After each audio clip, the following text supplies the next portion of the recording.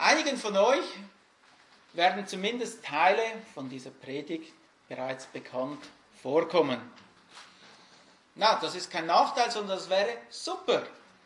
Weil dann habt ihr vor einigen Jahren gut zugehört, die Worte in euren Herzen bewahrt und hoffentlich in der Zwischenzeit immer wieder daran gedacht und das Ganze auch umgesetzt. Wichtige Dinge wiederholt selbst Paulus und somit kann es auch uns nicht schaden, wenn wir uns den wichtigen Dingen immer wieder uns mit diesen beschäftigen. Doch um welches wichtige Ding geht es denn? Um welches Thema geht es? Heute möchten wir uns mit der Ehe beschäftigen.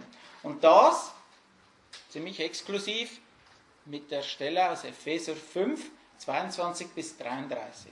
Es geht also nicht darum, dass ich ein ganzes Bild der Ehe anhand der Bibel euch vermittle, sondern wir möchten spezifisch diese Textstelle, Epheser 5, 22 bis 33, zusammen besprechen bzw. durcharbeiten. Der Titel von der heutigen Predigt heißt: Lebe eine Ehe oder lebe die Ehe nach Gottes Plan. Bevor ich beginne, möchte ich noch beten. Vater im Himmel, ich danke dir, dass du der Schöpfer bist von allem. Ja, du hast nicht nur die Welt erschaffen, sondern du hast uns Menschen auch erschaffen. Du hast uns Menschen auch in unserer Unterschiedlichkeit erschaffen, als Mann, als Frau, als Kinder. Besten Dank dafür, dass du uns so gemacht hast, wie wir sind. Und wir wissen, dass es gut ist, was du gemacht hast. Und so möchten wir auch deinen Plan besser verstehen und möchten uns mit deinem Wort beschäftigen, wo wir darin lesen können, was dein Wille für die jeweiligen Rollen, für die jeweiligen, ja, für Mann und Frau auch in der Ehe ist. Wir möchten dich bitten, dass du unsere Herzen öffnest, dass wir hören, was dein Wort auch sagt. Amen.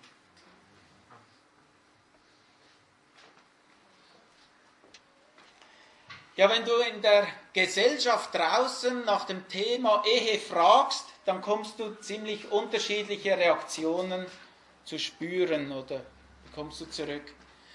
Wenn die Ehe auf einem guten Fundament aufgebaut ist, dann werden sie dir mit strahlenden Gesichtern aus der Ehe berichten und schlussendlich sagen, die Ehe ist für mich der größte und reinste Segen. Im Gegensatz dazu werden andere aber zusammenzucken und jammern und sagen, die Ehe ist mir zum Fluch geworden. Laut einer Statistik vom Bund werden im Kanton Zürich aktuell 45%, also ungefähr jede zweite Ehe, geschieden. Wenn wir doch jedoch bedenken, dass viele heute gar nicht mehr heiraten, sondern mehr Lebensabschnittspartner haben, wenn man all diese Trennungen dann auch dazu zählen würde, dann wäre die Scheidungsrate massiv höher.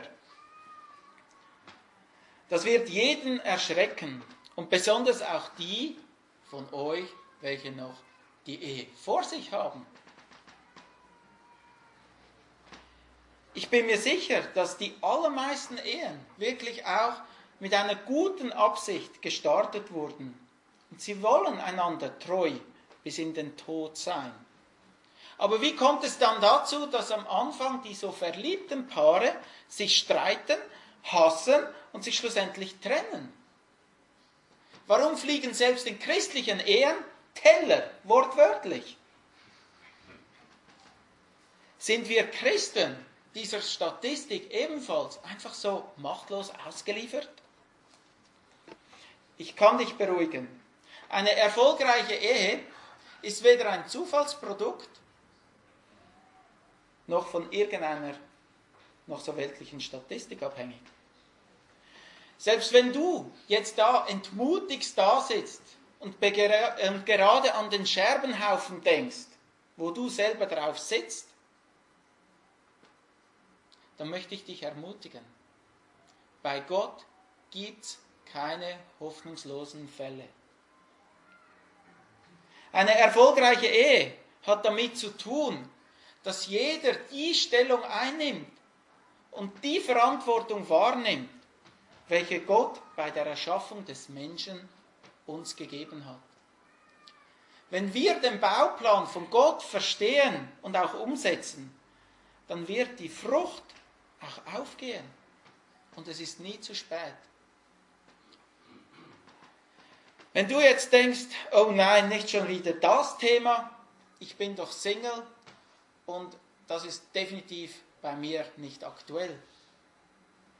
Ja, dieses Thema betrifft mehr als nur die jungen, unerfahrenen Ehepaare in unserer Gemeinde. Dieses Thema betrifft zuerst auch die Unverheirateten. Denn in erster Linie müsst ihr nicht nach einem Ehepartner schauen, der all diese Kriterien erfüllt,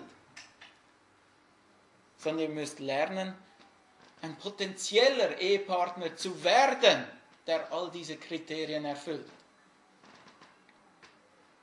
Ihr müsst wissen, wie möchte Gott mich verändern, damit ich zu seiner Ehre auch in einem Ehepartner dienen kann. Und erst dann geht es auf die Suche nach einem potenziellen Ehepartner, der in den Augen Gottes oder der den Augen Gottes entspricht. Aber es betrifft natürlich auch alle die Verheirateten. Denn ihr sollt eure Motivationen, eure Gedanken, eure Taten anhand von der Schrift überprüfen und euren Ehealltag anhand der Schrift ausrichten. Und genau über dieses Rollenverständnis betreffend diesen Aufgaben und Verantwortungen spricht uns Epheser 5, 22 bis 29. Und das möchte man nachgehen. Aber die Verse will ich nicht einfach nur isoliert zusammen mit euch anschauen, sondern ich möchte euch kurz eine Schnelleinführung in den Epheserbrief geben, beziehungsweise dann in das Kapitel 5. Der Epheserbrief wurde von Paulus an die Gemeinde in Ephesus geschrieben. Und grundsätzlich kann der ganze Brief in 2 Teile eingeteilt werden. In den Kapitel 1 bis 3 zeigt Paulus auf, wie Gott seine Gemeinde erlöst, gerechtfertigt und in welche Stellung wir durch Christus hineinversetzt wurden. Und dann ab Kapitel 4 bis 6 geht es dann darum, um die Anwendung. Wie wir als seine Gemeinde miteinander in der Gesellschaft leben sollen. Wir möchten kurz die Kapitel 1 bis 5 durchgehen und ein paar Gold Nuggets ausgraben, welche wichtig sind, um die Verse, welche nachher in Bezug auf Mann und Frau stehen, dass wir die richtig verstehen. Epheser 1,3 steht: Gepriesen sei der Gott und Vater unseres Herrn Jesus Christus, der uns gesegnet hat mit jedem geistlichen Segen in den himmlischen Regionen in Christus, wie er uns in ihm auserwählt hat, vor Grundlegung der Welt, damit wir heilig und tadellos vor ihm seien in Liebe. Zuerst stellt Paulus klar, dass jeder Gläubige in Christus mit jedem geistlichen Segen gesegnet ist. Er hat uns in Christus erwählt, alles gegeben, was wir brauchen und dazu bestimmt, zu seiner Ehre allein zu leben. Wir haben alles, was wir brauchen, um ein Leben zu leben, was ihn ehrt. In Kapitel 2 blickt dann Paulus zurück und zeigt auf aus was, dass Gott uns, jeden einzelnen Christen, errettet hat. Kapitel 2, Vers 1: Auch euch, die ihr tot wart durch Übertretungen und Sünden, in denen ihr einst gelebt habt nach dem Lauf dieser Welt gemäß dem Fürsten, der in der Luft herrscht, dem Geist, der jetzt in den Söhnen des Ungehorsams wirkt. Unter ihnen führten auch wir alle einst unser Leben in den Begierden unseres Fleisches, indem wir den Willen des Fleisches und der Gedanken taten, und wir waren von Natur Kinder des Zorns, wie auch die anderen. Jedes Kind Gottes, wir alle waren vor der Errettung Rebellen gegenüber dem heiligen Gott. Wir waren ungehorsam lebten nach den eigenen Begierden. Wir haben gemacht und gelassen, was wir wollten. Doch jetzt kommt die große Wende ab Vers 4. Es kommt ein großes Aber. Und Gott zeigt auf, wie er, trotz unserer Handlung, uns gegenüber gehandelt hat. Gott aber, der reich ist an Erbarmen, hat um seiner großen Liebe willen, mit der er uns geliebt hat, auch uns, die wir tot waren durch die Übertretungen, mit dem Christus lebendig gemacht. Aus Gnade seid ihr errettet und hat uns mit auferweckt und mitversetzt in die himmlischen Regionen in Christus Jesus, damit er in den kommenden Weltzeiten den überschwänglichen Reichtum seiner Gnade in Güte an uns erweise in Christus Jesus. Denn aus Gnade seid ihr errettet durch den Glauben, und das nicht aus euch. Gottes Gabe ist es, nicht aus Werken, damit niemand sich rühme. Denn wir sind seine Schöpfung, erschaffen in Christus Jesus zu guten Werken, die Gott zuvor bereitet hat, damit wir in ihnen wandeln sollen. Gott hat uns nicht das gegeben, was wir verdient haben. Er hat sich uns erbarmt und uns aus Gnade durch seinen Sohn Jesus Christus lebendig gemacht. Wir haben nun eine neue Stellung vor Gott. Wir sind Bürger wir sind Bürger des Himmels, seine Kinder. Wir sind seine Schöpfung, erschaffen, um ihn allein zu loben. Und als diese Schöpfung sollen wir nun die guten Werke tun, welche Gott vorher für uns zubereitet hat. Nachdem wir die ersten 4 Kapitel aus einer Vogelperspektive zusammen angeschaut haben, möchten wir jetzt im Kapitel 5 ein bisschen detaillierter schauen und erkennen, in welchem unmittelbaren Kontext die Verse betreffend Mann und Frau geschrieben sind. Bitte schlagt Epheser 5,1 auf, dort steht, Epheser 5, Vers 1, werdet nun Gottes Nachahmer als geliebte Kinder und wandelt in der Liebe, gleich wie auch Christus uns geliebt und sich selbst für uns gegeben hat, als Darbringung und Schlachtopfer zu einem lieblichen Geruch für Gott. Gott fordert niemals etwas von dir, was du nicht tragen kannst. Entweder rüstet er dich zu dieser Aufgabe zu, oder er gibt dir in der Situation Kraft, um diese Situation zu ertragen. Die 2 wichtigsten Gebote, Gott und den Nächsten zu lieben, stehen auf dem Fundament von Gottes Liebe, die er dir und mir schon längst erwiesen hat. Gott hat dich zuerst geliebt. Jesus hat sein Leben als Schlachtopfer hingegeben, damit deine Sünden gesühnt sind. Durch diese Tat darfst du nun sein geliebtes Kind sein. Diese unermessliche, unverdiente Liebe, welche du von Gott erfahren hast, ist die Basis, dass du nun in derselben Liebe leben bzw. wandeln sollst, und zwar gegenüber allen Menschen zur Ehre von Gott allein. Dieses Leben zur Ehre von Gott wird nun in den Versen 3 bis 9 aufgezeigt. Zum einen schließt es Dinge aus, welche bei uns nicht einmal erwähnt werden sollen. Dazu gehören Sünden wie Unzucht, Unreinheit, schändliches Geschwätz oder Habsucht und noch vieles mehr. Dagegen werden wir aufgefordert, dass wir die richtigen Dinge tun sollen. Wir sollen als Kinder des Lichts im Licht wandeln und das tun, was dem Herrn wohlgefällig ist. Güte, Gerechtigkeit, Wahrheit, die Frucht des Geistes, das soll unser Leben beschreiben. Dann in den Versen 10 bis 17 werden wir aufgefordert, alle Dinge, welche wir tun, anhand von seinem Willen zu überprüfen. Weise und gute Entscheidungen, das sollen unser Leben beschreiben. Unser ganzes Leben soll gemäß den Versen 18 bis 21 durch den Geist Gottes geprägt sein.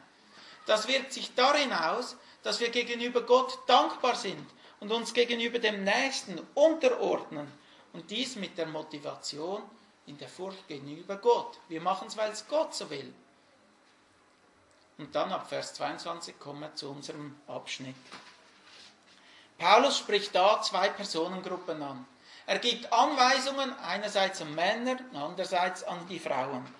Und obwohl die Frauen im Text zuerst genannt werden, schauen wir die Männer zuerst an.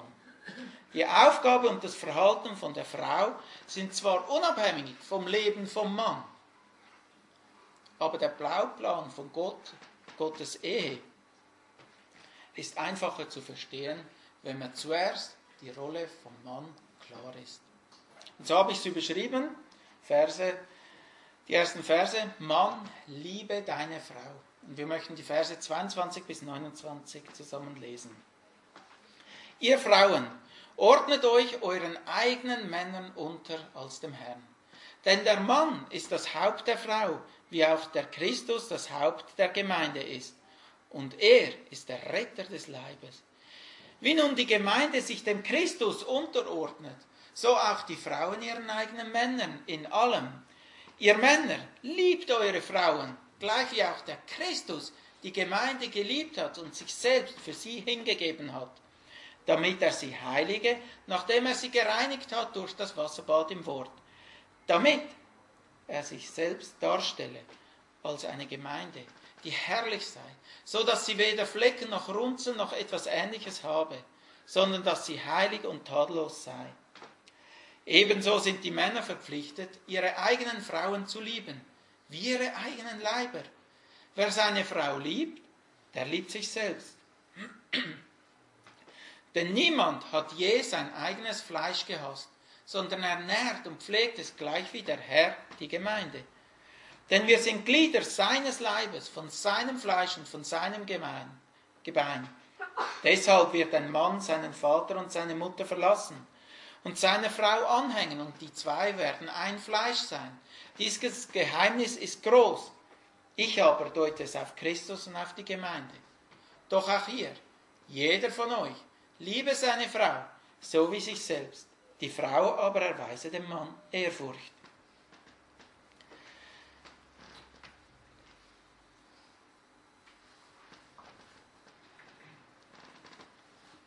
Der Text fordert uns Männer auf, unsere eigenen Frauen zu lieben. Wenn wir 10 gläubige Männer fragen, was diese Liebe konkret beinhaltet, dann bekämen wir wahrscheinlich 11 verschiedene Antworten. Aber eine Antwort darunter wäre vielleicht, ja, ich spreche meine Frau jeden Tag mit Müsli, Kätzli oder Spätzli an und sage ihr x-mal pro Tag, wie sehr, dass ich sie liebe. Doch genügt dieses Lippenbekenntnis? Was steht hier im Text, wie sich die Liebe vom Mann gegenüber seiner Frau praktisch zeigen soll? Und genau dort liegt in vielen Ehen auch der Grund für die Probleme. Die Liebe ist ein Lippenbekenntnis, welches nicht schlussendlich in der Tat endet. Und genau an dieser Umsetzung haben wir alle, jeder Mann, in irgendeiner Art und Weise zu kämpfen. Der Text hilft uns hier aber weiter. Er zeigt konkret, wie Liebe praktisch in der christlichen Ehe umgesetzt werden soll. Gottes Wort vergleicht die Rolle von Mann und Frau mit der Rolle von Jesus und der Gemeinde. Dass die Ehe ein Abbild für die Beziehung von Jesus und seiner Gemeinde ist, war bis zu diesem Zeitpunkt hier, als Paulus diesen Brief geschrieben hat, ein Geheimnis. Bevor wir Männer nun wissen können, wie wir diese Liebe praktisch leben sollen und umsetzen sollen, müssen wir zurückgehen und verstehen, wie Jesus die Gemeinde verstanden hat. Und danach sollen wir, so wie Jesus die Gemeinde geliebt hat, wir unsere Frauen lieben. Und somit können wir sämtliche Prinzipien, wie Jesus die Gemeinde geliebt hat, auch auf unsere Beziehung zu unserer Frau übertragen. Und ich werde in der Predigt immer wieder zwischen Jesus und der Gemeinde und zwischen Mann und Frau hin und her wechseln, mit dem Ziel, möglichst nahe bei der Schrift zu bleiben. Der Vers 25 beginnt mit: Ihr Männer, liebt eure Frauen. In unserem Text sehen wir danach zwei konkrete Aufforderungen, wie wir unsere Frauen lieben sollen. Es ist einerseits die Liebe durch die Hingabe und zweitens die Liebe durch die Heiligung. Zuerst möchten wir den Punkt anschauen: Liebe durch Hingabe. Jesus hat seine Liebe zur Gemeinde durch seine Hingabe bewiesen. Ja, wie hat sich denn Jesus hingegeben? Beste Zusammenfassung finden wir in Philipper 2. Dort hat es eine wunderbare Erklärung. Er hat auf seine Vorrechte, auf seine Privilegien im Himmel hat er verzichtet, hat sie aufgegeben. Er kam nicht als Herrscher auf diese Erde, sondern als Diener. Und seine Hingabe gipfelte darin, als er den Zorn von Gott über all unsere Sünden stellvertretend auf sich genommen hat und uns dafür seine Gerechtigkeit gegeben hat. Hingabe bedeutet, sich selbst hingeben, sich selbst aufopfern und dem anderen schlussendlich dienen. Und somit bedeutet das für uns Männer: Ein Pascha, der seine Frau vom Sofa aus wie ein ferngesteuertes Auto durchs Leben dirigiert, der liebt sich selbst und ist ein Kommandant anstelle von einem Ehemann, der in Liebe seine Ehefrau liebt. Liebe ohne Hingabe, ohne Selbstaufopferung ist keine wahre Liebe. Wenn wir unsere Frauen nur mit Geschenken und tatenlosen Liebenserklärungen überhäufen, dann hat dies mehr mit Eigenliebe zu tun als mit Nächstenliebe. Denn was ist die Motivation hinter einem solchen Verhalten? Der Mann manipuliert seine Frau mit Worten oder Geschenken so, dass er schlussendlich bekommt, was er schon lange haben will. Das, was er schlussendlich will, ist ein angenehmes, bequemes Leben mit sexuellen Höhepunkten. Wenn wir Männer nur auf unsere eigenen egoistischen Bedürfnissen nur die vor Augen haben, dann steht dies im krassen Gegensatz zu einem hingegebenen Lebensstil. Diese egoistischen Bedürfnisse nennt die Bibel weltliche Begierden, und das können zum Beispiel sein Erfolg im Geschäft, Erfüllung durch Sport, durch Hobbys oder einfach durch Spaß haben, Fun haben oder durch sexuelle Begierden und Handlungen selbst in der eigenen Ehe. Das sind diese weltlichen und fleischlichen Begierden. Aber Hingabe zur Frau hat mit Selbstaufopferung zu tun. Deine Frau höher achten wie dich selber. Ihre wahren Bedürfnisse höher achten wie deine eigenen Bedürfnisse. Du denkst jetzt, naja, wenn du meine Frau kennen würdest, die ist so zickig, die ist launisch, die hat gar nichts verdient. Bedenkt die Hingabe von Jesus gegenüber seiner Gemeinde. Beziehungsweise konkret gegenüber dir selbst. Hat sich Jesus für dich hingegeben, weil du so kostbar bist? Weil du so wertvoll bist? Jesu Hingabe war vorbehaltlos. Er starb am Kreuz, als du noch seinen Feind warst. Seine Liebe gegenüber dir basierte nicht auf deinen Werken, was du getan hast. Und so soll deine Hingabe gegenüber deiner Frau auch nicht basierend auf ihren Werken sein. Hingabe bedeutet ganz praktisch, deiner Frau das Wertvollste zu geben, was du besitzt. Deine Zeit, deine Aufmerksamkeit, deine Kraft, deine Fähigkeiten, deine Gaben. Und ich verstehe dich, bei mir läuft das auch nicht automatisch. Auch ich stehe immer wieder in der Versuchung, lieber bedient zu werden, als zu dienen. Weil es unserer Natur nicht entspricht, fordert uns der Text entsprechend auch auf, uns hinzugeben.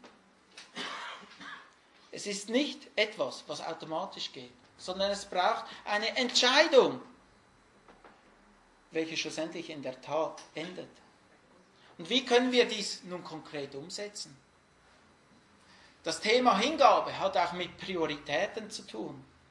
Um deine Frau zu lieben, musst du im Geschäft deine Arbeitszeit und Kraft einteilen, damit, wenn du am Abend nach Hause kommst, deiner Frau oder deiner Familie, deinen Kindern auch dienen kannst.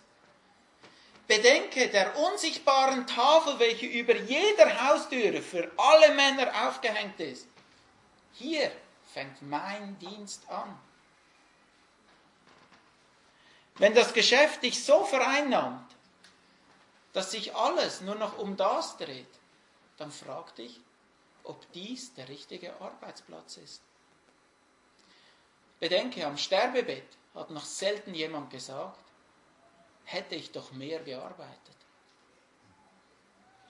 Um deine Frau zu lieben, musst du deine Hobbys eingrenzen. Egal ob es Sport, YouTube, Spiele, Filme oder einfach Lesen oder sonst eine Ablenkung ist.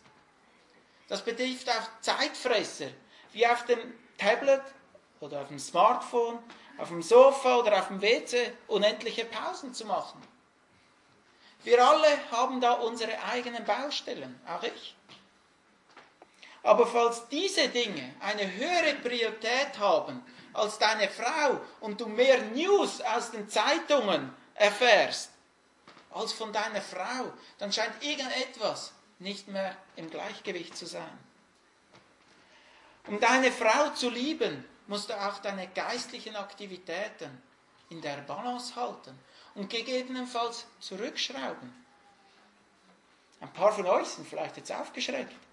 Geistliche Aktivitäten bzw. am Glaubens- und Gemeindeleben Nein zu sagen, um der Ehefrau zu dienen?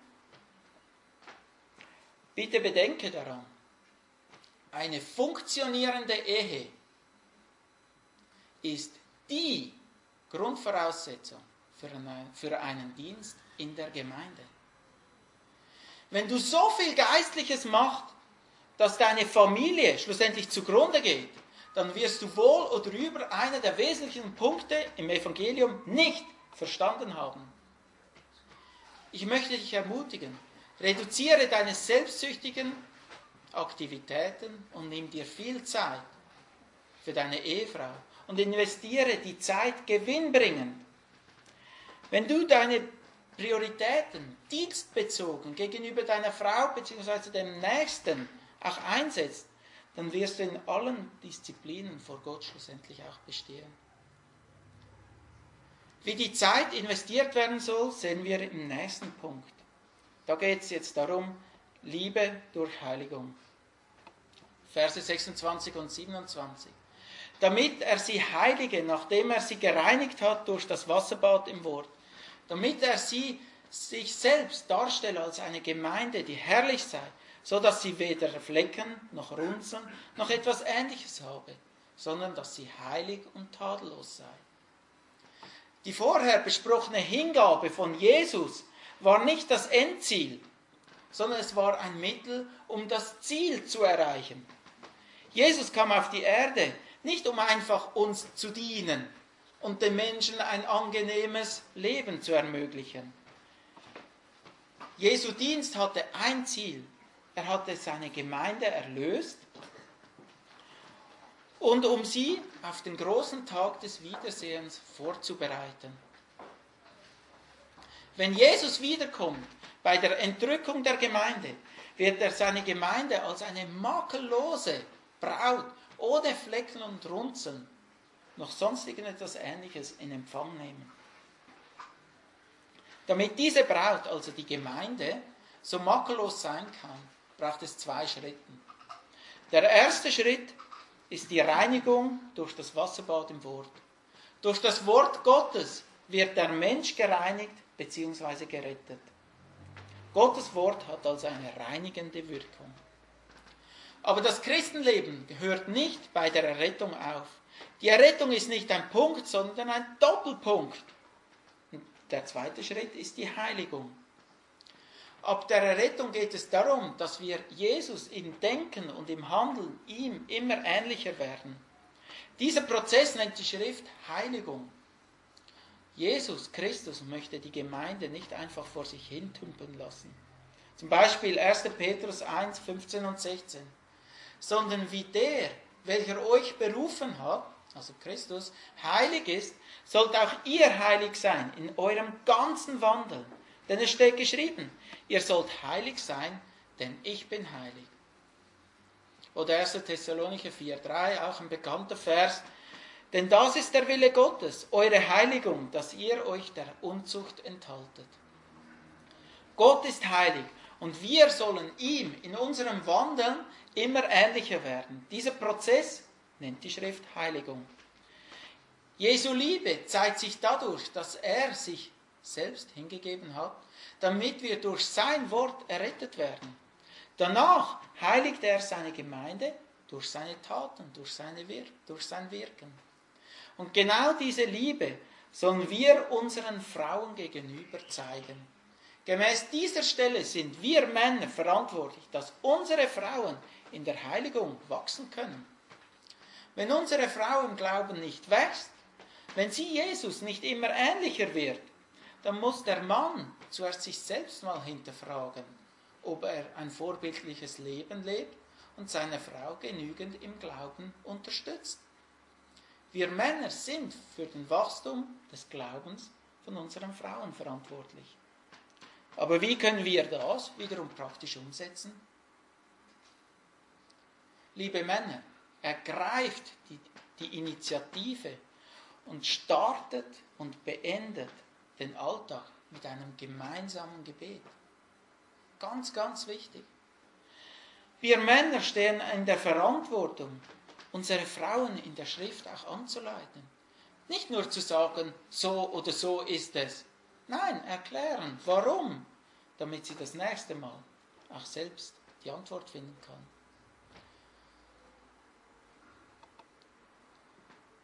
Oder ein Familienvater kann durch Kinderhüten seiner Ehefrau Freiräume schaffen, damit sie Zeit hat, die Bibel überhaupt zu lesen oder eine Predigt zu hören. Wenn wir Ehemänner gewissenhaft zu Hause für die Kids schauen, dann können unsere Frauen auch ohne schlechtes Gewissen mal einer Abendveranstaltung der Gemeinde teilnehmen, wie Frauenstunde, Hauskreis, Gebets- oder Bibelabend. Da gibt es fast unendlich viele praktische Beispiele, wie wir dies machen können. Aber sind wir uns dessen auch bewusst? Machen wir es? Ich muss eingestehen, in vielen Punkten versage auch ich. Doch die Bibel ist der Maßstab. Daran müssen wir uns ausrichten. Und daran möchten wir arbeiten.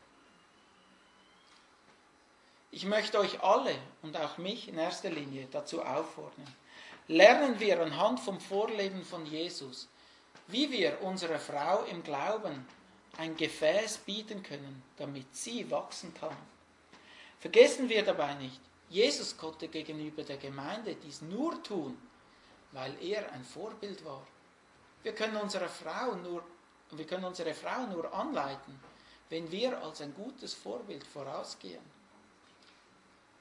Ich bin überzeugt, wenn wir unsere Frauen so vorausgehen und sie in der Heiligung anleiten, dann werden sie Christus immer ähnlicher werden. Aber Achtung, wenn unsere Frauen im Glauben wachsen, dann wird dies wiederum auch Auswirkungen auf ihren Alltag haben, auf ihre Prioritätenlisten.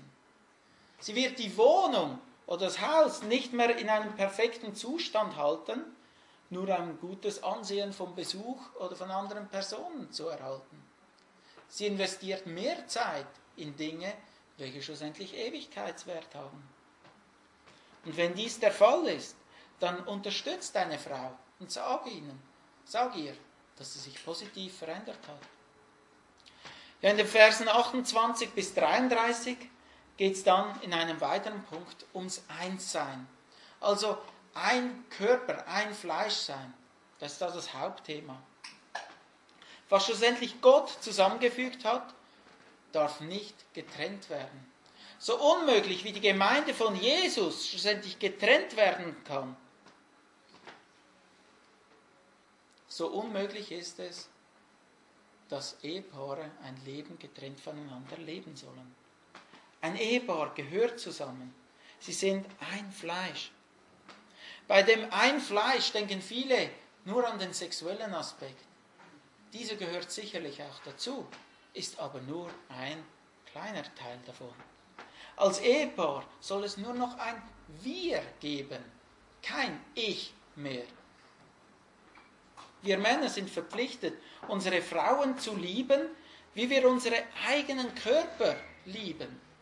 So natürlich, dass es ist, dass wir unseren Körper darauf achten, uns Acht geben, ihm nur das Beste geben und ihn nähren und pflegen, so natürlich soll es sein, dass wir genauso auch mit unseren Frauen umgehen. Ja, wie sieht das jetzt konkret bei dir aus? Steht die Zeit, welche du für deine Hobbys und dein Vergnügen investierst, im Gleichgewicht gegenüber der Zeit, welche du in deine Frau investierst? Dir ist es wichtig, dass du von anderen geliebt und angenommen wirst? Ja. Jetzt vergleiche deine Erwartungen mit deinen Taten gegenüber deiner Frau. Sieht sie anhand von deinen Taten, deinen Worten, deiner Art und Weise, wie du mit ihr umgehst, dass du sie so liebst, wie du dich selbst liebst? Gibst du deiner Frau wirklich das Beste? Nimm doch deine eigenen Bedürfnisse zurück und diene deiner Frau. Du wirst nicht sterben, wenn du nur noch die Hälfte von deinen Hobbys, von deiner Sportzeit hast oder im Job kürzer treten musst. Es kostet dich höchstens deine Gewohnheit, dein Ansehen oder einfach schlichtweg dein Ego. Anhand von diesen Versen haben wir gesehen, dass die Verantwortung von uns Männern nicht darin liegt, zu herrschen und die Frauen zu unterdrücken, sondern sie zu lieben, uns selbst hinzugeben, sie zu lehren und sie der Heiligung vorwärts zu bringen. Und über alles gesehen geht es darum, dass unsere Lehre und unser Leben zusammenpassen und wir ihnen so als Vorbilder vorangehen. Wir sollen sie so behandeln, wie wenn wir in einem Körper mit ihr zusammenleben. Das heißt so viel wie geben, was sie braucht. Jetzt mal ehrlich, liebe Ehefrauen, ist das nicht genial, wie Gott die Aufgaben vom Mann definiert hat? Wer von euch wünscht nicht sich einen solchen Ehemann? Gibt es etwas Wunderbares, als vom eigenen Mann so geliebt zu werden, wie Jesus die Gemeinde geliebt hat? Wenn wir Männer unsere Verantwortung in der Ehe so wahrnehmen würden, hätten wir dann solche Geschlechterkämpfe in den Ehen, in der Gesellschaft und selbst in unseren Gemeinden? Ich habe zuerst die Rolle von uns Männern angeschaut, weil dann ist es für euch Frauen auch viel einfacher, eure Aufgaben als Ehefrau wahrzunehmen. Die Rolle der Frau habe ich folgendermaßen zusammengefasst. Frau, ehre deinen Mann. In diesem Abschnitt haben wir 2 Aufforderungen an die Frauen. Der Vers 22 sagt, ihr Frauen, ordnet euch euren eigenen Männern unter als dem Herrn. Und dann Vers 33, die Frau aber erweise dem Mann Ehrfurcht. Es ist interessant zu sehen, dass euch Frauen geboten ist, ordnet euch euren eigenen Männern unter. Die Initiative bzw. die Tat, die soll von der Frau auskommen. Entsprechend gilt es, die Sicht entschieden auch abzulegen, dass die Männer über die Frauen herrschen, bzw. dass die Männer ihre Frauen unterordnen sollen. Im Text ist es ersichtlich, dass die Unterordnung auf der Initiative von der Frau gründen soll. Wir lesen auch nirgends, dass die Frau sich allen Männern unterordnen muss. Nein, Paulus lehrt hier, dass sie sich ihrem eigenen Mann unterordnen soll. Aber warum möchte Gott diese Ordnung so haben? Wäre es nicht besser, wenn jeder die gleichen Aufgaben und Verantwortungen hätte? Gott hat das seit Anfang an, diese Ordnung so eingerichtet. Bitte schlagt mal 1. Korinther 11, Vers 3 auf. 1. Korinther 11, Vers 3.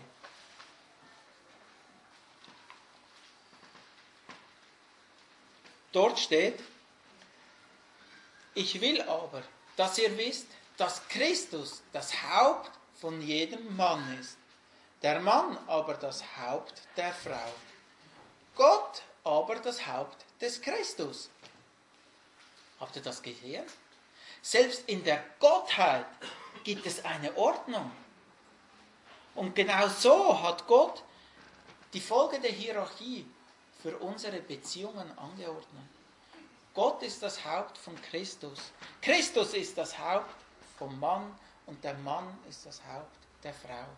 Im Vers 23 in unserem Text wird diese Hierarchie folgendermaßen beschrieben. Christus ist das Haupt der Gemeinde, er ist der Erretter der Gemeinde. Anhand von diesem Beispiel sehen wir, es gibt eine Ordnung, wer sich wem unterordnen soll. Diese Unterordnung hat nicht mit dem Wert von der Person zu tun, sondern damit, wer welche Verantwortung trägt. Wenn wir dieses Prinzip der unterschiedlichen Rollen und Verantwortungen und der daraus resultierenden Unterordnung verstehen, wird es gerade euch Frauen auch leichter fallen, euch selbst unterzuordnen. Seid euch bewusst, euer Mann trägt vor Gott die Verantwortung über euch. Dein Ehemann trägt gegenüber dir die alleinige Verantwortung. Und so musst du dich aufgrund der Stellung auch nicht nur dein Ehemann trägt gegenüber dir die alleinige Verantwortung. Und so musst du dich aufgrund der Stellung auch nur deinem eigenen Ehemann unterordnen. Gegenüber allen anderen Menschen gilt die allgemein gültige gegenseitige Unterordnung gemäß Epheser 5,21. Ordnet euch einander unter in der Furcht Gottes. Genauso natürlich, wie sich die Gemeinde nicht über Christus als ihren Erretter stellen soll, genauso sollst du auch dich nicht über deinen Mann stellen. Diese Aufforderung betrifft nicht nur einige Bereiche, in denen es dir leichter fällt. Nein, diese Aufforderung gilt in allen Bereichen. Genau wie auch wir Männer uns Christus in allem unterordnen müssen. Was heißt dies nun konkret? Sieht Gott die Frau als ein Huscheli vom Mann an, welches keine Kompetenzen und entsprechend nichts alleine entscheiden kann? Für alle die, welche dieses Bild von diesem Huscheli haben, lest mal Sprüche 31 und seht dort, wie Gott eine tugendhafte Frau sieht. Da wird uns eher das Bild von einer Managerin, von einem Familienbetrieb aufgezeigt. Das Bild von einer Frau, welche ohne ihren Mann keine Entscheidungen treffen kann, finden wir nirgends in der Schrift. Doch wie sieht jetzt diese Unterordnung dann konkret aus? Der Mann ist verantwortlich, wie biblische Prinzipien im Kontext von der Familie umgesetzt werden sollen bzw. müssen. Er trägt am Schluss die Hauptverantwortungen vor Gott, damit die Familie unabhängig von den guten wie auch schlechten Umständen im Leben, dass die Familie ein Leben lebt, welches Gott im Himmel ehrt. Praktisch kann dies zum Beispiel in Bezug auf Finanzen so aussehen. Der Mann hat von Gott die Verantwortung oder den Auftrag, dass er das von Gott anvertraute Gut bzw. Geld richtig verwalten soll. Entsprechend schaut er, dass ein Budget erstellt wird, damit Ende Monat die Rechnungen nach all den Verpflichtungen gegenüber der Familie, dem Staat, anderen Schuldnern und dem Beitrag der Gemeinde, dass diese Rechnung irgendwo aufgeht. Das Erstellen vom Budget kann bzw. soll auch gemeinsam geschehen. Aber der Mann ist verantwortlich, dass es passiert. Die Frau kann nachher innerhalb von diesem Budget zum Beispiel anhand von den gemachten Prioritäten frei verfügen und das Geld so verwenden, wie es geplant ist, wie es gemeinsam abgemacht worden ist. Dasselbe Prinzip gilt auch für alle anderen Themen, wie Kindererziehung, Umgang in der Schule, Freunde und so weiter, all diese Familienthemen. Der Mann ist verantwortlich, dass diese Dinge zuerst angestoßen, damit sie geklärt sind, dass sie definiert sind und schlussendlich, dass sie auch passieren, dass sie umgesetzt werden. Das ist die Verantwortung vom Mann. Er trägt so die Hauptverantwortung. In der Umsetzung ist die Frau jedoch absolut frei, innerhalb des abgemachten Rahmens und entscheidet selbst. Und so kann die Frau sich praktisch auch unterordnen. Doch so gut und perfekt der Plan von Gott auch ist, wir Männer sind Sünder und wir machen Fehler und sind alles andere weder perfekt. Und so habt ihr Frauen es schwerer als wir Männer. Wir Männer haben Jesus, oder wir Männer sind Jesus untergeordnet. Einen besseren, einen vollkommenen, einen liebevollen, einen hingebungsvolleren Vorgesetzten als Jesus gibt es nicht. Im Gegensatz dazu müsst ihr Frauen euch uns unvollkommenen Männern unterordnen. Wir Männer sind von der Stellung her zwar heilig, wie Jesus auch, jedoch entspricht unser Wandel, also unser Leben nicht immer der Stellung, zu der uns Christus erlöst hat. Ja, wie sollt ihr Frauen jetzt damit umgehen, wenn ihr zum Beispiel seht, dass der Mann sich falsch entscheidet? Aus der Ordnung von Gott heraus müsst ihr euch eurem Mann auch dann unterordnen, wenn er sich falsch entscheidet, solange es euch nicht zur Sünde wird. Denn schlussendlich trägt er die Hauptverantwortung. Aber lasst mich erklären, wie du in deiner Lage, deinem Mann, von einer falschen Entscheidung bewahren kannst. Zeige zuerst auf, dass du bereit bist, den Entscheid aufgrund von Gottes Gebot so mitzutragen, wie er auch immer herauskommt. Und dann erinnere deinen Mann in Liebe an seine Verantwortung vor dem Herrn, dass er seine Verantwortung vor dem Herrn trägt und zeige auf, warum dass du auf einen anderen Entschluss kommst. Und jeder Mann, welcher in der Unterordnung gegenüber Gott lebt, wird in diesem Punkt seine Motive und seine Entscheidung nochmals hinterfragen. Und dann gibt es zwei verschiedene Ausgänge. Der eine ist, der Mann hat sich falsch entschieden. Der Antrieb für seine Entscheidung war zum Beispiel sein Ego gewesen und nicht Gottes Willen. So muss der Mann sich selbst dem Herrn wieder unterordnen und seine Entscheidung gegenüber der Frau korrigieren. Wir Männer sollen in einer solchen Situation dann Gott dankbar sein, dass er uns eine so wunderbare Ehefrau gegeben hat, welche durch ihr Verhalten uns vor einem falschen Weg bewahrt hat.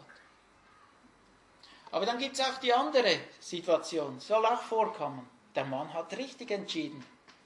Der Mann hat sich vor Gott und anhand von Gottes Wort geprüft und hält an seinem Entscheid fest. Er trägt nun bewusst die Verantwortung für sein Handeln vor Gott. In diesem Fall müsst ihr euch nun euren Männern, in diesem Fall müsst ihr euch bzw. euren Mann nun in seiner Entscheidung tragen, in dem Vertrauen, dass er es vor dem Herrn richtig macht. Und anhand von diesem Beispiel sehen wir, dass Gottes Ordnungen Sinn machen und auch funktionieren. Gottes Hierarchie bzw. seine Schöpfungsordnung ist das Gegenteil von irgendeiner Diktatur. Bei der Diktatur geht es um Machtausübung. Bei Gottes Ordnung geht es darum, mit einer hingegebenen Liebe das Beste zum Wohl von meinem Partner zu entscheiden. Wenn ihr Frauen, wie vorher im Beispiel, also zuerst eure Zustimmung gebt, dass ihr euch unterordnet und dann euren Mann auf seine Verantwortung vor dem Herrn aufmerksam macht, dann erfüllt ihr auch die letzte Anweisung im Vers 33. Dort steht, die Frau aber erweise dem Mann Ehrfurcht. Mit Ehrfurcht ist keine Furcht in Form von Angst gemeint, sondern bei dieser Ehrfurcht geht es um Respekt und um Annahme. Die Frau gibt dem Mann die Ehre, welche ihm aufgrund von seinen Aufgaben auch zusteht. Sie anerkennt, mein Mann nimmt seine Rolle als Ehemann wahr.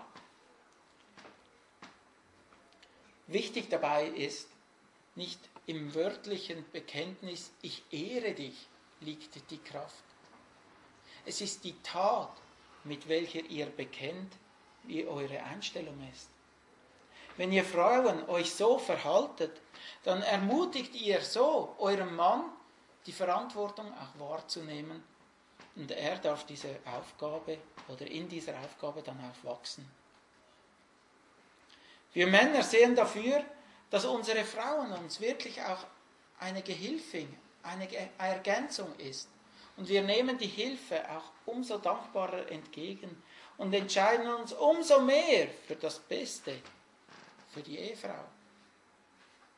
Aber damit wir so gemeinsam leben können, brauchen wir alle ein Ziel, ein Maßstab für unser Denken und für unser Handeln. Und dieser Maßstab, der ist Gott selbst, beziehungsweise sein Wort. Vor ihm allein müssen wir uns fürchten und uns ihm alle gemeinsam unterordnen. Dein Maß an Gottesfurcht beziehungsweise deine Unterordnung unter ihn zeigt sich nicht durch ein schriftliches Dokument oder durch ein wörtliches Bekenntnis, sondern durch das praktische Umsetzen von seinem Wort. Durch das Ausleben von seinem Willen, konkret auch in der Ehe, werden wir eine Ehe leben, welche schlussendlich zur Ehre von Gott ist. Gott wird durch unser Eheleben so verherrlicht. Und das wird Konsequenz bzw. praktische Auswirkungen haben auf unsere Familie, auf unsere Nachbarn und Freunde. Wir dürfen durch dieses Verhalten dann ein Zeugnis zur Ehre wiederum von Gott sein.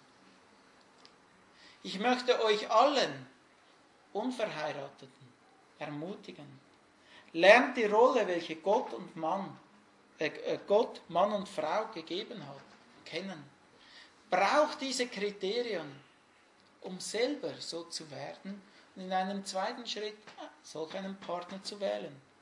Damit eine Freundschaft schon von Anfang an auf ein gutes Fundament aufgebaut werden kann. Und ich möchte euch, all ihr Verheirateten, wirklich auch ermutigen. Lebt danach. Lest es nach, prüft es, verhält sich so und setzt es praktisch um. Es ist eine Investition zu Gottes Ehre und zu eurem Besten. Amen. Und wir verneigen uns noch zum Gebet.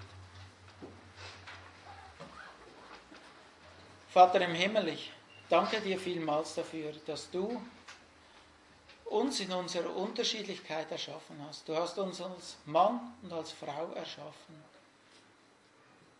Ja, wir sind deine Kinder. Du hast uns zu deinen Kindern gemacht. Du hast uns zu deinen Kindern mit unterschiedlichen Aufgaben und Verantwortungen gemacht. Und wir danken dir dafür, dass du dies nicht nur so gemacht hast, sondern uns auch weitergegeben hast, dass wir es wissen dürfen. Und so bitten wir dich, erinnere uns durch deinen Geist, durch dein Wort an das, was du gesagt hast, damit wir darin leben und unsere Rolle so wahrnehmen, wie es du gemacht hast. Dass wir Männer unsere Frauen so lieben, wie du deine Gemeinde geliebt hast. Ja, und dass die Frauen sich selbst aus Überzeugung auch unterordnen. Nicht, weil der Mann besser ist, nicht, weil sie mehr wissen, sondern aus Unterordnung gegenüber deinem Wort. Und so einander dienen, dass wir uns gegenseitig so dienen können als Ergänzung und Diener zu deiner Ehre in deinem Reich sein dürfen, so dass wir dich ehren und Zeugen sein dürfen in dieser Welt. Herzlichen Dank dafür. Amen. Ich habe für euch alle, beziehungsweise Männer, noch ein kleines, wertvolles Geschenk vorbereitet. Ein Glaubensbruder, damals aus dem EBDC, hat von 1. Petrus 3,7 ein praktisches Merkblatt verfasst, wie wir unsere Frauen ganz praktisch ehren können. Anhand von der Bibelstelle: und ihr Männer wohnt mit Vernunft bei dem weiblichen Teil als dem Schwächeren und erweist ihnen Ehre als solchen, die auch Miterben der Gnade des Lebens sind, und damit eure Gebete nicht behindert werden. Praktische Anleitungen zur Umsetzung von diesem Vers. Ich werde es hinten auflegen. Das für alle Männer, die es noch nicht haben, bitte nehmt es mit. Und für die Frauen habe ich noch ein viel größeres Geschenk. Das kommt dann erst nächste Woche. Dann nämlich, wenn eure Männer das gelesen haben und das Ganze umsetzen, dann wird es auch praktische Auswirkungen haben auf die Ehe mit euch. Lasst euch überraschen, wie praktisch das Wort Gottes auch sein kann.